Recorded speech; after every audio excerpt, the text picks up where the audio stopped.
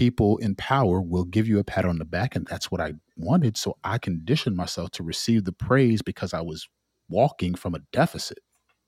But what do you do when the praise you want is also poison to your system? Welcome to You Better, a show about personal discovery and love. I'm your host, Keisha Garrison, and I'm on that journey of knowing and loving who I really am every day, just like you. I want you to come face to face with yourself and be proud of what you see. My friend, it's time to do better. It's time to you better. Now let's get to it.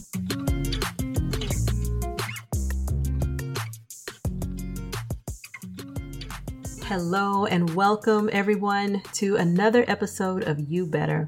As always, I'm so pleased to be with you and grateful for the time that we're going to spend together learning from the life of another fascinating human being. Now, the original air date of this episode is right on the heels of news that the United States Supreme Court has overturned Roe v. Wade, the landmark ruling that established a constitutional right to abortion. It would feel strange to me to not share a few thoughts on this before heading into business as usual. I won't go too long, but I will just say I am seeing so many people exasperated and angrily pointing out the contradictions right now, wondering how can politicians justify this? How can they proceed when there's so much evidence that this action will actually lead to more death, not less? How can they proceed with talking points about preserving life when none of the policies they endorse ever attempt to feed, clothe, house, support, or in any way protect the lives of children that they are forcing to be born? I get it. It makes no sense and it seems unacceptable. But once you truly educate yourself about how systems of oppression work, you will unfortunately learn that the death is not just an acceptable outcome, it is the desired outcome. And that the poverty and the intense struggle created in these situations are necessary to maintain a bottom rung on the ladder, on the hierarchy for the ruling class to sit atop. Certain people are supposed to die by design. And it's a hard thing to accept. You want to think that there's some logical failing and that they haven't accounted for something, or they're blinded by religious zealotry, and that it's not actually that certain people are part of a planned to die. So I share that and I say, if you think I'm only referring to patriarchy, think again. If you don't understand how white supremacy works, you will continue to be confused by so many things that happen in our society. You won't ever understand how you come to play in the system. Some people refuse to even say those words out loud. It's like Voldemort or Candyman or something. But I challenge you to dig deeper than what you think white supremacy is and learn about how it works as a system and how it is at play in your life, such that we land in places like this Supreme Court decision. It is critical. Because if you are too scared to even say the name of your opponent, it is very doubtful that you will ever learn how to defeat them. Okay, now on to this week's interview with a gentleman who definitely does his homework and is a big-time student of history. Bobby Morgan is a dynamic educator living and leading in New Jersey. I came to find myself in community with Bobby through social media and have admired his thoughtfulness and the way that he makes a point to support and highlight the work of Black women at all times. Bobby is the founder of Liberation Lab, an educational consulting firm to build pathways of internal and external accountability. I spoke with Bobby on Father's Day, which coincided with Juneteenth this year, and the result is a deeply personal conversation about some of the feelings that these holidays stirred in him and about how he goes about deepening his understanding of history and making an impact in healthier ways than he did in his past. So let's get into it. Let's learn from the life of Bobby Morgan. Thank you for joining me on You Better. It is a complete honor. When I got the notification, I was totally fanboying out. Yes. Yes. Stop it. I love it. So happy. I appreciate you. So for everybody who hasn't been minding your business on the internet, or who hasn't had the experience of being in one of your classrooms or in your neighborhood, can you share with me, who are you today, Bobby? I am a husband. I am a father. Husband of one, father of two. I am a black man in these yet to be United States of America. Ooh. I am an educator, a leader, and my goal is just to inspire as many people as possible to get in this fight for liberation for black folks, for brown and black folks. And I do that by way of education. And so, yeah, that's who I am today. Okay. When you think about that description, father to black man, educator, inspiring people to get in the fight for liberation, is powerful. What do you think that you in middle school would think of that description? That's where we ended up. So I think that me in middle school would be surprised. The reason I think that is in middle school, I was dealing with a lot of identity issues.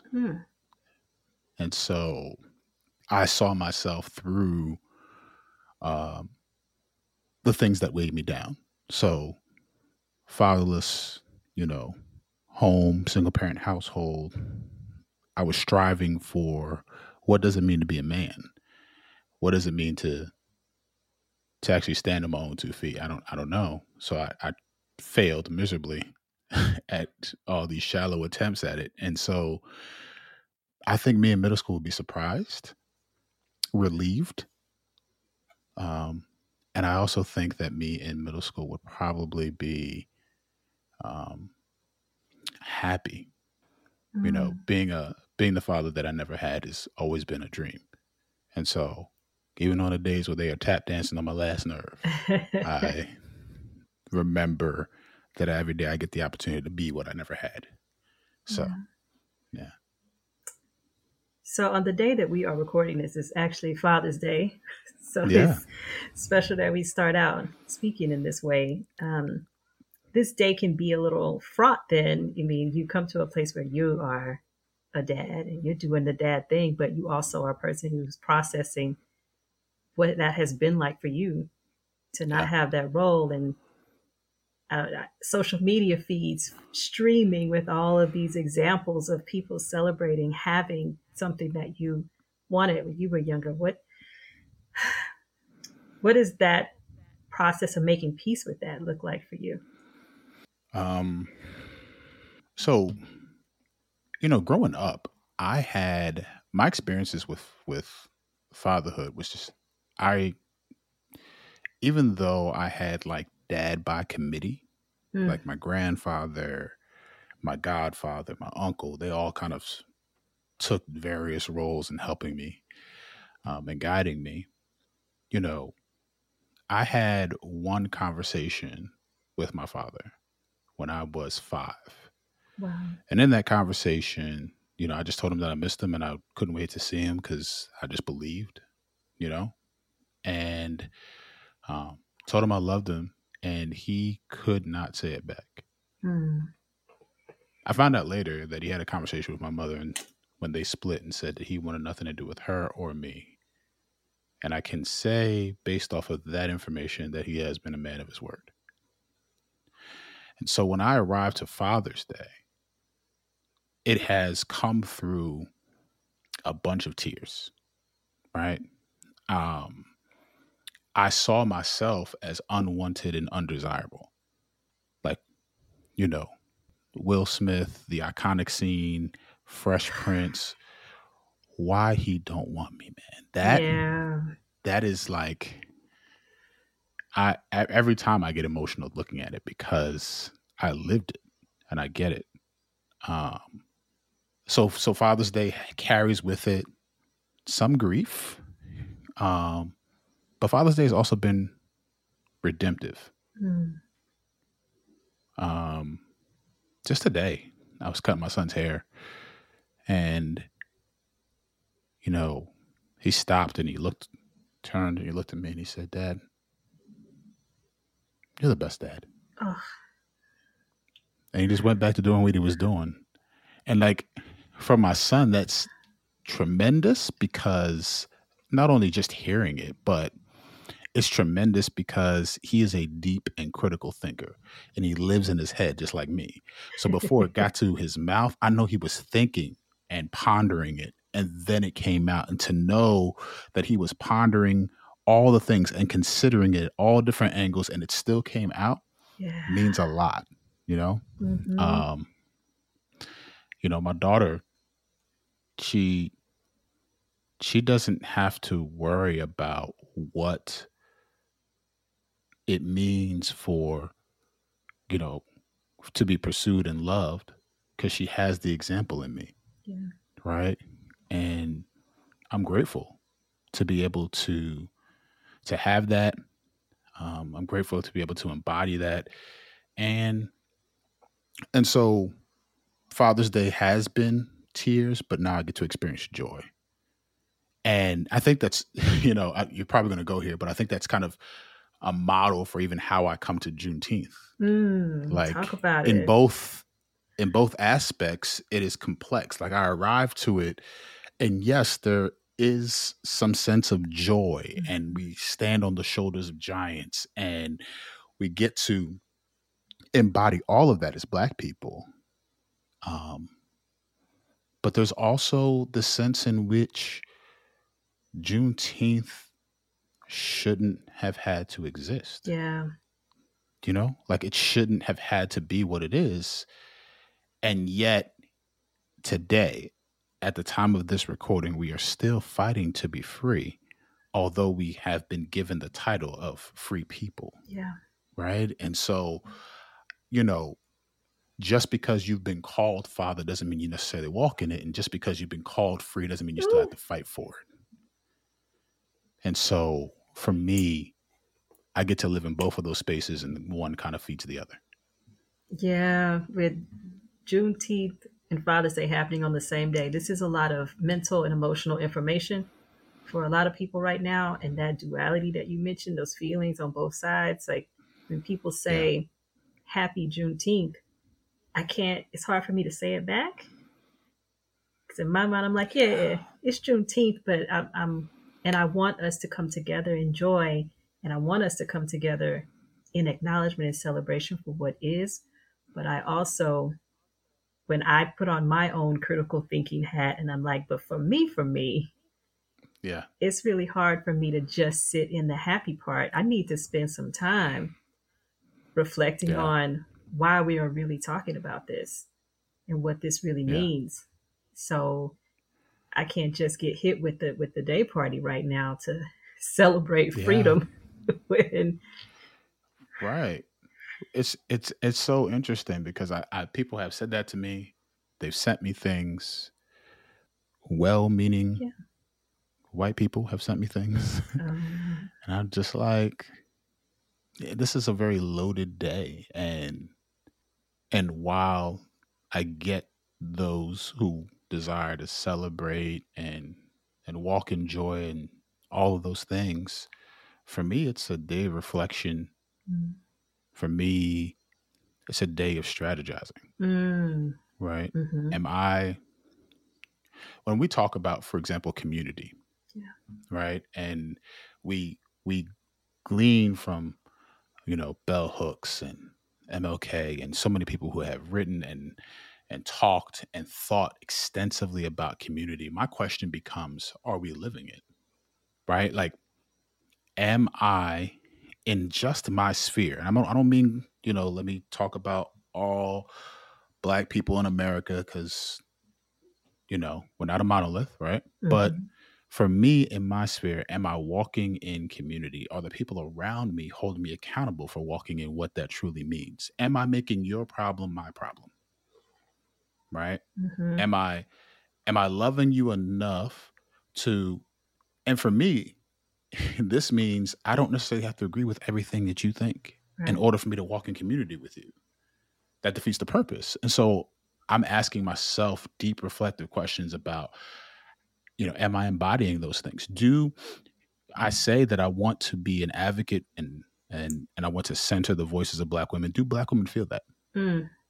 Do they feel that from me? Is that palpable Yeah. in how I conduct myself, right? And if I don't ask myself those questions, I'm going to lead with the assumption that I am, because, right, like if we Yeah. don't question, if we don't ask, then we're not growing. It's like, is my intent matching up with the impact I'm actually having? I'm Absolutely. just feeling it up in here, but it's actually not coming out legitimately Right. the way I'm thinking I should be doing it, right? Which means we have to love people enough not to just assume, right? And push and interrogate and ask questions and brace for impact. Like what's Yeah. the response going to be, Woo, right? race for impact. Yeah. Yeah. Yeah. Now, this isn't your first time getting reflective and asking yourself a lot of questions, because in my, as I mind your business, um, I understand that in the beginning of your career as an educator, you had to go through quite a bit of unlearning in how you were Yeah. approaching the young people that were in your charge as an educator. Would you mind sharing a little bit about the beginning of your career as an educator and the evolution that you had to go through? Yeah. Yeah. Uh every time that I see that cohort of students and I still connect with them to this day, I feel like I have to apologize every time. And this was in Camden, New Jersey. Camden, yes. So I started in Camden, New Jersey, the poorest, once voted the poorest, most dangerous city to live in. I lived in Jersey. I've Um, heard the tales, man. yeah, yeah, it is that. It is everything that Whew. that we say it is. And so I walked in with what I would not have been able to articulate then, but I walked in with a savior complex. I'm going to help these young people. Um, they need me. They need a Black male role model, right? And well intended, poorly executed. Mm. And so when I walked into the classroom, um, you go through your teacher preparation program and they tell you this is what you're supposed to do or whatever have you. This is the curriculum, this is how you do these things. But they don't really teach you how to teach, how to reach people. So I'm fumbling, stumbling. Like I'm using some things that work, my humor, my ability to relate to people, those things are working. But for me, I walked into the classroom attempting to be what Dr. Emden calls in this book, Ratchetdemic, the Oreo. I was trying to be palatably Black. I believed that I had to dress a certain way, talk a certain way, act a certain way. In other words, I had to have my Blackness, cocooned in this, acceptable means of being white norms, white speaking, white. I thought that that's who I had to be when I came to the classroom, and so I walked in that. I was handed this book called "Teach Like a Champion." I have termed it "Teach Like a White Supremacist" because that's what it does. Hello. And so in the classroom, I thought control. I thought that their means of expression were, I labeled them ghetto and all the things that we've been taught to do with Black folks. I embodied all of them. And so the unlearning that I had to do was one, realizing that no matter how I try to dress up what it means to be Black in any sector and the expansiveness that is Blackness, it was never going to be acceptable to whiteness. Mm. Whiteness is not set up to accept Black or Blackness at all. I could not make myself small enough, big enough. I could not make myself articulate enough. I could not perform well enough. I couldn't do any of the things to appeal to whiteness. And so I had to unlearn the ways that my conditioning taught me to be acceptably black. Acceptably to whom? Acceptably to whiteness and white folk who ascribe to whiteness. And so a really, really hard process of unlearning the things that I've been taught. And mind you, some of those things have been taught from home. Yeah. As means of survival, as means of just trying to make it in a world that isn't set up for us, right? Mm-hmm. And so, yeah, I mean, I took all that into the classroom. I had to really go on a deep dive of unlearning, unpacking, apologizing, realizing that being authentically who I am is enough. And honestly, to this day, I'm still learning. Yeah. I'm still unpacking the layers in which that I attempted to box myself in hopes that I would be acceptable. Yeah. What did that work, the unlearning, the unpacking work, if you could retrace your steps and remember, what types of things did you do to help yourself with the unlearning process? Yeah. Well, part of the reason that for me, I center the voices of Black women is because Black women taught me the most about what it means to walk authentically in who I am. Mm. So any chance I get, I shout out Dr. Monique Morris's book, Push Out, because in her work, she talks about how she uses this great example about, when we look at the unjust murder of Tamir Rice, we talk about it. We talk about how quick it happened and everything like that. You know who was there with him is his sister. Oh, yeah. Like we don't talk about that. She was there too. She was pushed out of the same school that he was. And so they're in the park trying to make it through the day. And yes, unrighteously, unjustly, her brother was slain, but she was there too. Right. And so we think about the ways in which the experiences, the adultification of Black women, all the things that were happening, I saw it firsthand. So when she wrote the book, it was like she was reading me. And so then seeing those experiences, seeing the ways in which I had to unlearn, it put me in a position to reflect and refine the things that I thought I believed. Right. So reading books, centering the voices of people who had the experiences that I needed to learn from. Quite frankly, I was taught Blackness from the white gaze. Yeah. So much of my education, much of you knew the greatest hits that they played during Black History Month. You knew MLK, yeah. You knew Rosa Parks, you knew maybe a cursory mention of Malcolm X, right? But he was always the radical that you didn't want to listen to and all the things, right? So that's how I viewed myself. Spicy, they might give you a little Shirley Chisholm. Like, ooh, hold on. Right. A little dash, nothing too much, right? And we only going to get them 28 days, right? That's all that's going to happen. And so that's how I saw myself. The only time that I ever saw a Black person outside of that was Crispus Attucks, Revolutionary War, and what happened to him? He just got shot. Yeah. And so for me, it was a lot of reclaiming of my own history, understanding who and whose I am, what lineage do I come from, right?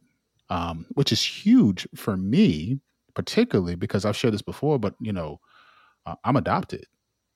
So the parents that I speak of are my adopted parents, and like my adopted father chose not to walk with me and love me and things like that. But I also have biological parents, and I don't know who they are. Wow. Like my mom left me on a doorstep.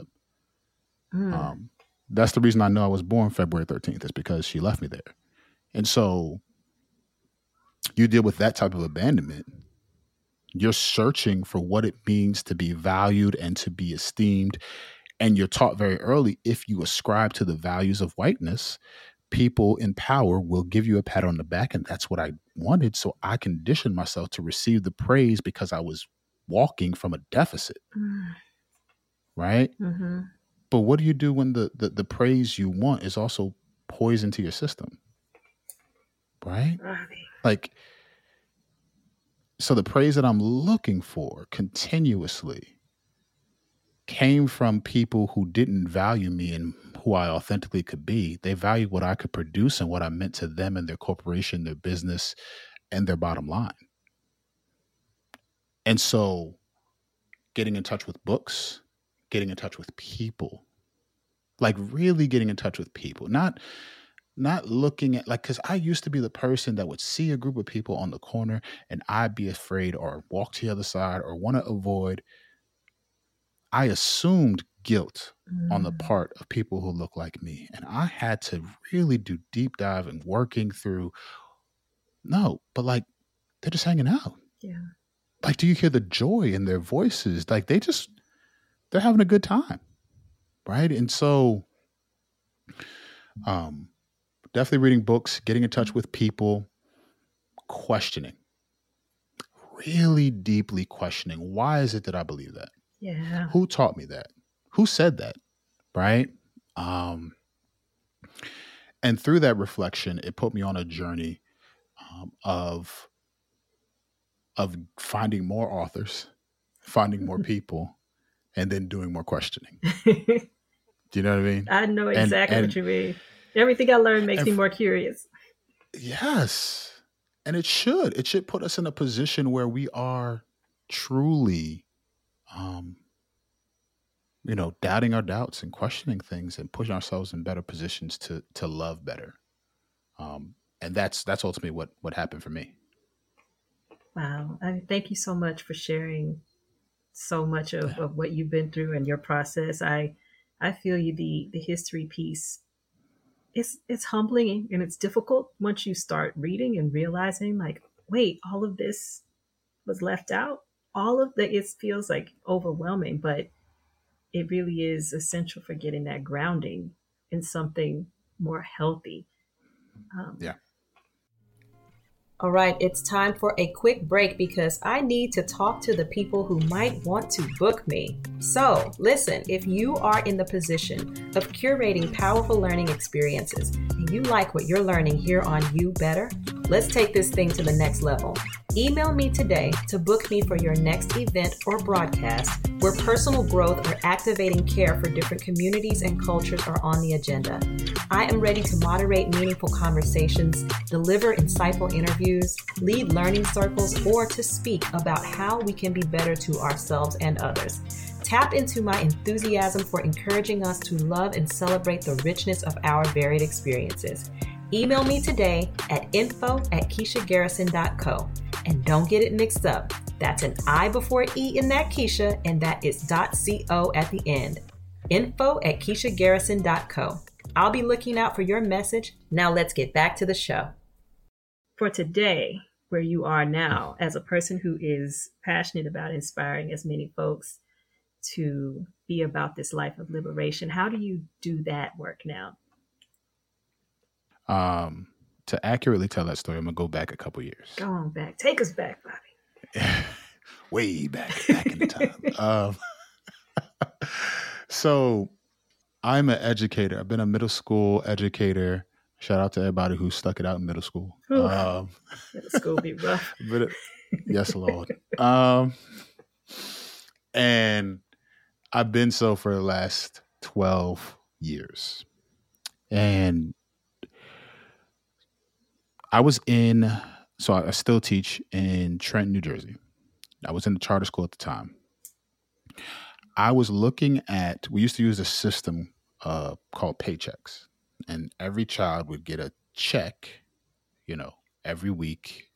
$50 was what you got at the beginning of the week, and you lost money for things that you did that were against these arbitrary standards or whatever, and then you gain money if you did these things that, they were looking for. And so it was kind of a behavioral management system.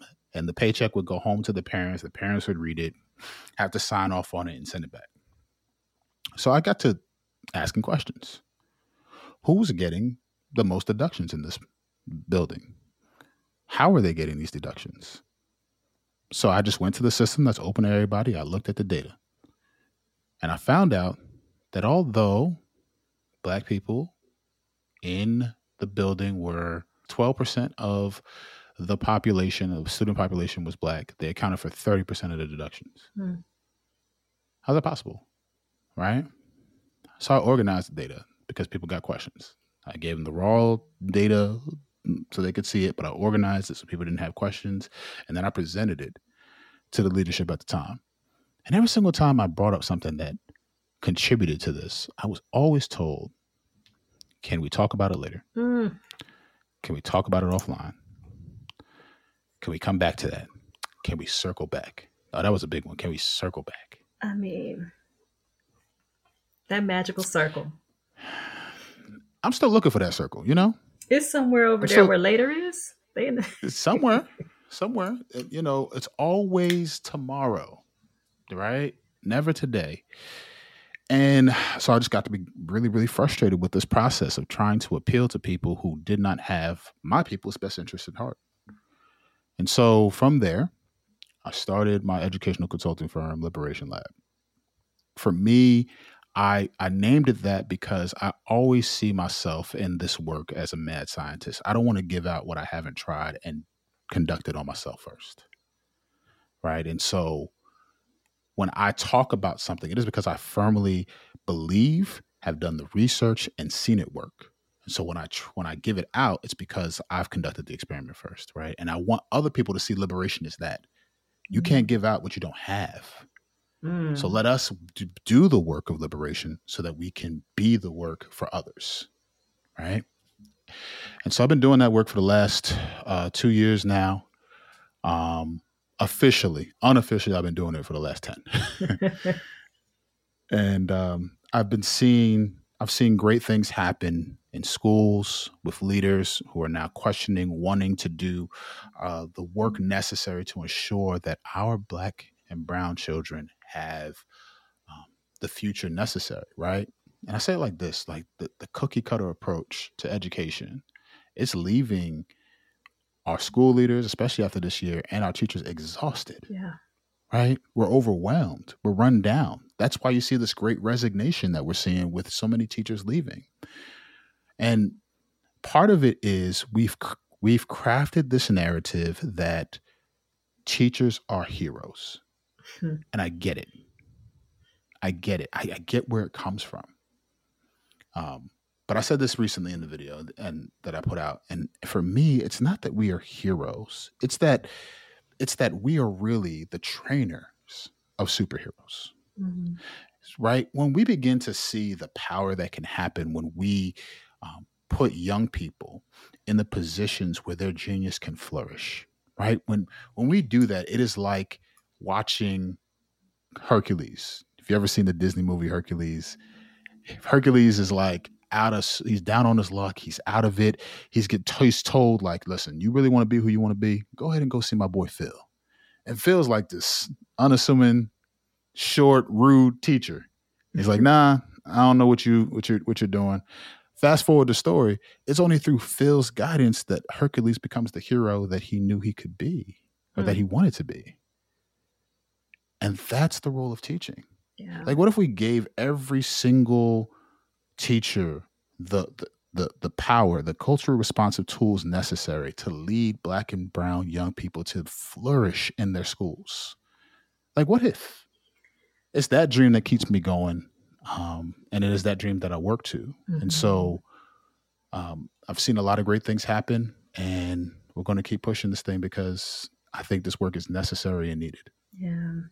I think that the hero medal that we give to teachers, I think it's a tool of the story, like the system that needs people to keep worshiping self-sacrifice.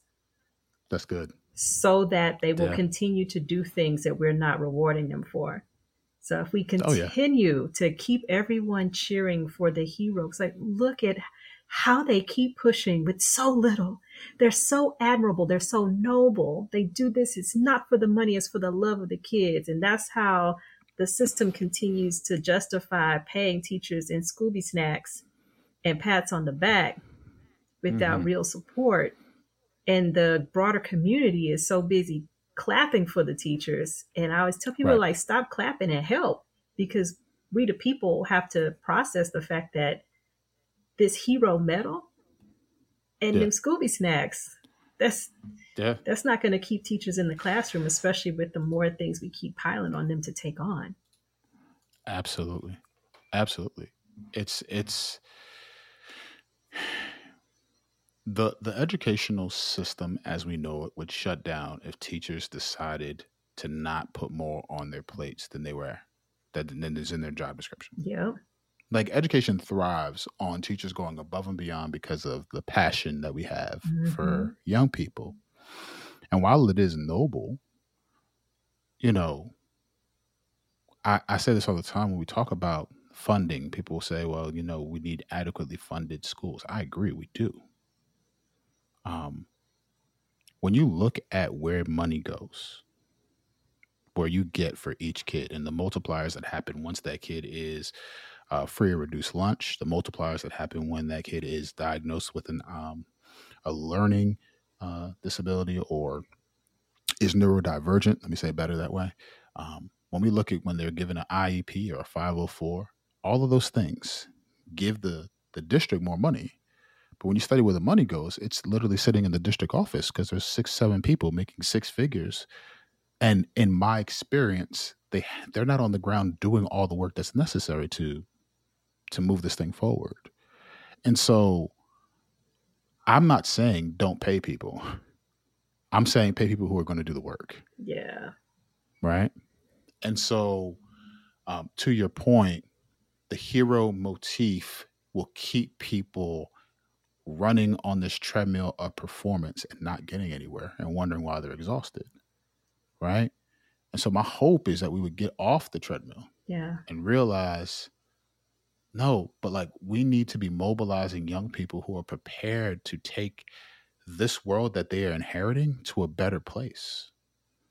They're the heroes. They're the heroes that are going to go out and change things. And here's the other thing: when you view a child as the hero, when you view them as the people who will go out, one, you believe better. And when you believe better, right, that changes how you act. That changes what you do. That changes how you conduct yourself around the person that you deem as the hero. Yeah. Right. And so my hope is that through changing that narrative, we can change the way we actually go about the business of education so that more young people are put in a position where they can flourish. Yeah. And you're less likely to try to break them out of who they are and make them into something else. I get firsthand practice every day with my daughter. My daughter is undaunted. She is persistent. She is, when she wants something, she's going to go after it. And it is more convenient for me as a father to try to squelch temper or dissuade her from doing said thing, right? But she is going to need that in a world that is going to tell her that as a woman, she should sit down, shut up, and do nothing. Or to be the gratification for some man who will not value her. Yeah. Right? Mm-hmm. And so for me, I'm always trying to be a good steward over that quality that she has, because she is going to need to be undaunted, to be relentless, to go after what it is that she wants and to argue it down, right? What if we had that same mentality in schools? That kid that's always speaking up, that's always calling out, they're a clear communicator. Let's treat them as such. Now, we can help them with how to do that and what that looks like, but that's a skill that they need to hone in and master. Right? The child that has no problem telling you that they don't like you. You're my barometer. You're going to tell me what's real. You're going to be the person that's going to give me real feedback. Can you be the person that lets me know if I'm missing it? If somebody in this classroom is missing it right now and they're not getting it, can you be that person that lets me know, because I know you're brave enough and you're honest enough to tell me the truth. Right? The kid that is always cracking jokes. One, that humor We need that because we need to have joy in the classroom. But two, you're only funny if you know your audience. So you know how to study people. Help me get to know this classroom the way I need to. Mm. Right? That's how we leverage. That's how you leverage the hero. Wow. Right? I play my position. Y'all the experts. Let me help y'all get to where you want to be. Sadly, in our classrooms, we've been told that we're the expert, that our children come to us empty, and then we have to pour in all the information, the things that they have. They don't have any expertise. We're supposed to give it to them. And that's so far from the truth. And it is leaving particularly Black and brown kids in the most vulnerable state because they don't have the power to do anything about it because of the way the system is set up. Yeah. There we go back to that intent and the impact. You coming in intending to teach and lead, and the impact is hurt, harm, kids feeling disillusioned. Absolutely. And that's not even at worst. At worst, then entering into some disciplinary situation that can impact them long term. I was literally just reading an article today from NJ.com article, and there are schools who are taking time out to a whole new level. I don't know if you've heard about this. I have not.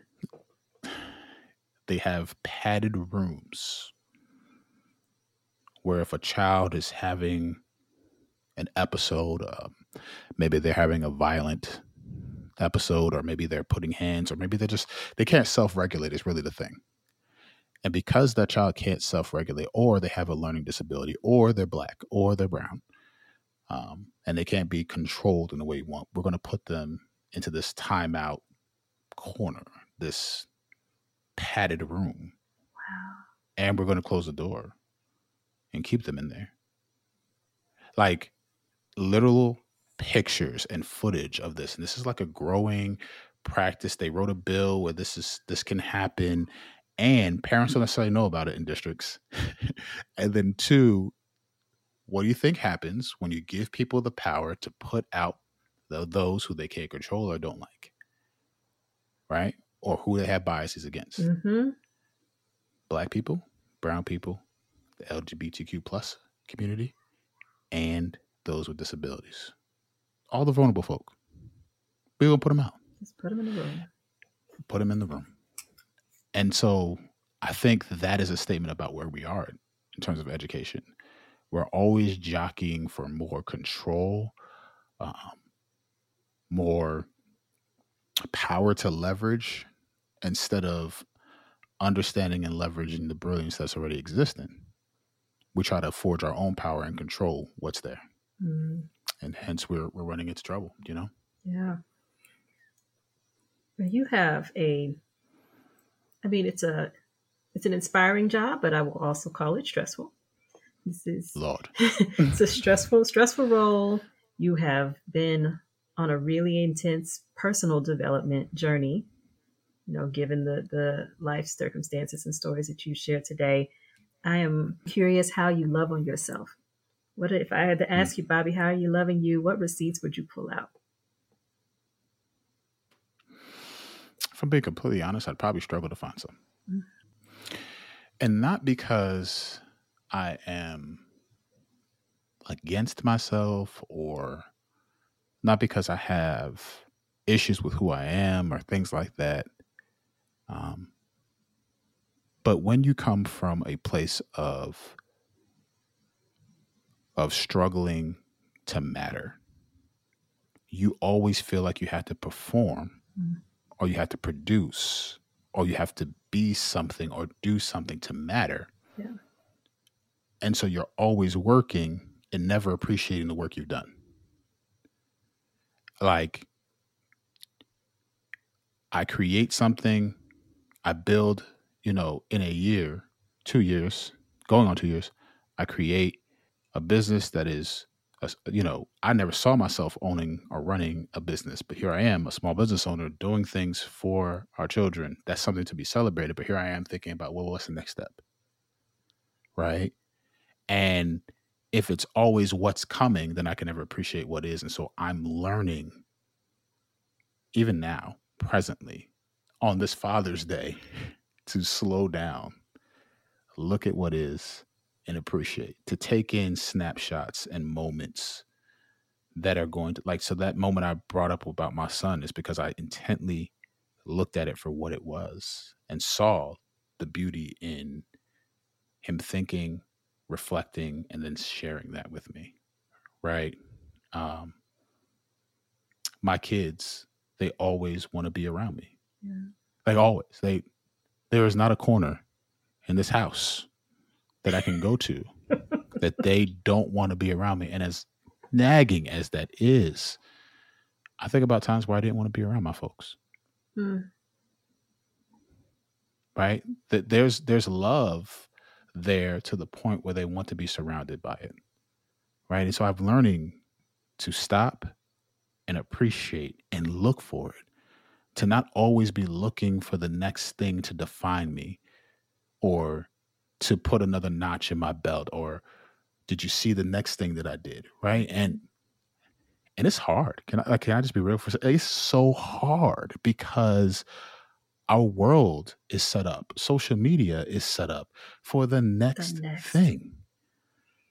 You make, you create, you have an idea, you get in the creative process, you build something, you put it out. It is there. Its shelf life is probably 24, maybe 48 hours if you're lucky. And after that first 48, it's gone. Maybe some other people will catch it later, but it's not going to hit and be something that you got to continuously produce. Yeah. And so for me, it's unplugging from that system and realizing, what am I doing it for? Who am I doing it for? Why am I doing this thing? Right. And so now I post with purpose. I'm learning to. I create with purpose. So getting back to your question, for me, loving myself looks like slowing down and appreciating. Loving myself means defining myself outside of what I can work or produce, because that's how I defined myself for so long. Yeah. Loving myself means spending time with things that, that I just enjoy. Basketball, watching the finals, watching, right? Like sports, those things bring me joy and help me to appreciate the depths of who I am. But I think, and even here recently, I'm still learning, still getting to that place of freedom in this space, but I'm learning that loving me looks like saying no. I can't be there. I can't do that thing. I don't have the bandwidth for that. And I'm consistently afraid of letting people down because I've defined myself by being there for everyone else. Right? Are you familiar with the Enneagram? Yeah. So I'm a quintessential 2. what am I? I think I'm a 2. I'm a 2, wing 3, whatever that means. Yeah. Okay. So I'm a 2. So for those who may be listening later, the Enneagram is like 9 numbers. Let's break it down. The 9 numbers are all personality traits that we all possess, but you might have a more dominant one, which is why you take the Enneagram to find out what that is. And for me, my dominant personality trait is a 2. You get a numerical system, and the 2 is a helper. I get joy from knowing that I have done something for somebody else to help them thrive. When I see that happen, it brings me energy. It brings me joy. It is who I am. But I'm also a 2 wing 1, which is like the moral perfectionist. I struggle hard when I make a mistake. Struggle. And so I'm learning to embrace my imperfections. That's what love looks like for me. Yes. Man. Yes. I'm so happy to hear how you started answering that and where you ended up, able to see where it's showing up for you. Yeah. And I especially love that you allowed yourself to soak in that moment with your son as a man who thought so long about needing, trying to, why don't I matter? I need to, like, can you just think about how deeply you matter to him in that moment where he thought through it and said, you do. You are the best dad. You're the best dad. You matter to that young man, and you matter to your community. You poured a lot into community, and this isn't usually the turn that I take at the end of these conversations, but I feel like telling you that we hear your voice. You do matter. And the impact that you are having, it is coming out in the way that you intend, at least to me. You are a newer person in my consciousness, but in a very short amount of time, you have definitely shown yourself as a person who shows up the way he says he's trying to show up. And that's in the light and behind the scenes, where it's not always, it's not a in the public square. Let me show everybody what I'm like. You show up with support and encouragement, just because that's your spirit. And so I just want you to know that your energy is landing, and you do matter.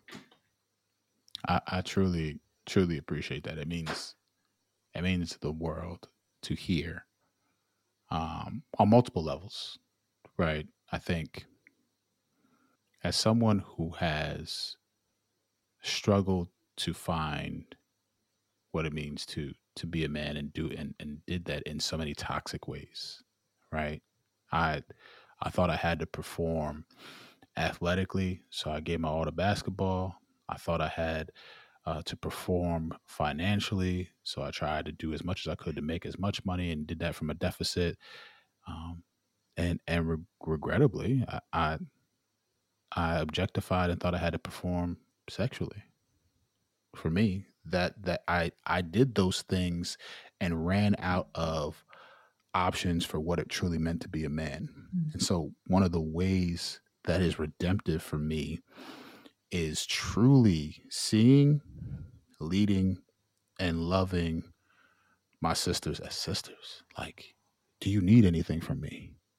Can I help you? Can I amplify without you asking? Like, if you got something out there, I want to know about it so I can put it out there to more people, right? Like, and so to hear that from someone who I highly respect, who, I continuously watch for your insights, and whenever there's a post coming up, I hit that little notification bell, so when it comes up, it tells me, right? Like, and as someone who I know is striving to do this from an authentic place, who's not out here just performing, right? Like, it means the world to hear, like, no, it's resonating. I do feel it. It is mattering. It does do what you're saying it's supposed to do. And so, thank you for that. It's something I'm definitely going to hold dear and take with me, because I don't think we do this enough. I don't think we let people know. It's true. And too often it's, we tell people when they're in front of us in the casket versus letting them know when they're breathing in front of us. And so, thank you. Those are words I'm going to treasure. Yeah. Same. Even in your acceptance and thanks, I got a lot out of even hearing you speak of me in that way. So I appreciate you so much. And I usually ask people, how do you intend to you better in the future? But I feel like you just gave me a whole bunch. I if I could take a stab at it. Go for it. How does you better look going forward? I think that for me, it is self, right? Then it's those in my immediate sphere, and then it's community, right? And so what I mean by that is, for me, it is loving, again, beyond my imperfections, and not defining myself based upon, this mythical place called perfect that does not exist, right? It is looking, and again, that frees me to love others better, right? The beauty is, because I see it in my son. My son is me, but an introvert. and he gets down on himself when he doesn't get it the first time. He expects me to be disappointed. And I'm like, there's nothing that you can do to make me love you any less. And I need you to, I tell him all the time. Right. And so for me, it's loving him. It's loving my daughter, who She's a ball of energy. She literally came in here 4 times after I told her not to come in here. She's like, there's no corner you can go to, Dad. Nothing you can do. But loving her means to continuously cultivate those gifts and talents for what they are, those strengths, right? Loving my bride. She is, extremely talented, extremely thoughtful, and sometimes gets down on herself because what does the world do to women, particularly Black women? It tells y'all to shrink, right? And so I'm always telling her, no, be louder, be bolder, right? And I'll be your biggest cheerleader. Like, let's do it, right? But I want that for the community. I want that for how we conduct ourselves. Like, I don't want us to sit out here and perform and to post and to share for the appeasement of eyes that aren't watching. I want us to do that for us. Like once we do that, whoever else comes in is a bonus. Yeah. And so I hope that what it means for us is that we can really embody true community and do it so that it literally turns the world upside down. Yeah. Thank you, Mr. Morgan. Thank you for joining me here on You Better. It's been an honor. Truly. All right, it is time for a quick break. Y'all, let's talk about books. You know how at the end of every episode, I give you some resources, and often those resources are great books that I think would really pair well with the things that we're learning and doing here on You Better. So for that reason, the podcast is affiliated with bookshop.org. Bookshop is an online bookstore with a mission to financially support local independent bookstores. So whenever you head over to bookshop.org/shop/youbetter and purchase my recommendations, you are not only supporting your own self-love and self-discovery journey, you are also helping to keep local bookstores as an integral part of our culture and communities. And on top of that, you are also financially supporting the production of You Better. Again, that's bookshop.org/shop/youbetter. Head over there to get shopping. Okay, now let's get back to the show. I'm so happy that Bobby was able to join me on You Better. What I'm reflecting on after this episode are these things. 1, I love that full circle moment of Bobby becoming such a devoted father. He took his pain and chose not to pass it on. Instead, he chose to become the person he needed when he was a child. That is key because we do have a choice. I have asked this in past reflections and I will do it again right now. What did you decide to do with your pain? It's a big question. Also, the idea of understanding if you are taking a slow poison of acceptance in a space that you have been taught to value that does not value you. That is a doozy. Because you have to first be willing to accept the truth that you are actually not happy where you quote unquote should be. Then you must begin that process of unlearning and letting the new things you learn bring you more questions to help you see even more of the picture. The very thing that makes you super uncomfortable in this situation is likely your clue as to where your work is to learn more about what you've been taught. And once you learn and grow and heal, then you can go out into the world differently and having a more positive impact on others in your community who may be struggling with something similar. So many gems. I will link to the books that Bobby mentioned in this episode, as well as to the information about the quiet rooms and the Enneagram. I will also share books that I think can help you with the learning journey I mentioned at the top of the episode, because when it comes to white supremacy, you have to be mindful that you are not taking in definitions and guidance from people who aren't broaching the topic with any guts. Okay? All right, friends. Now with that, I hope you have learned something today that will help you to you better. See you next week.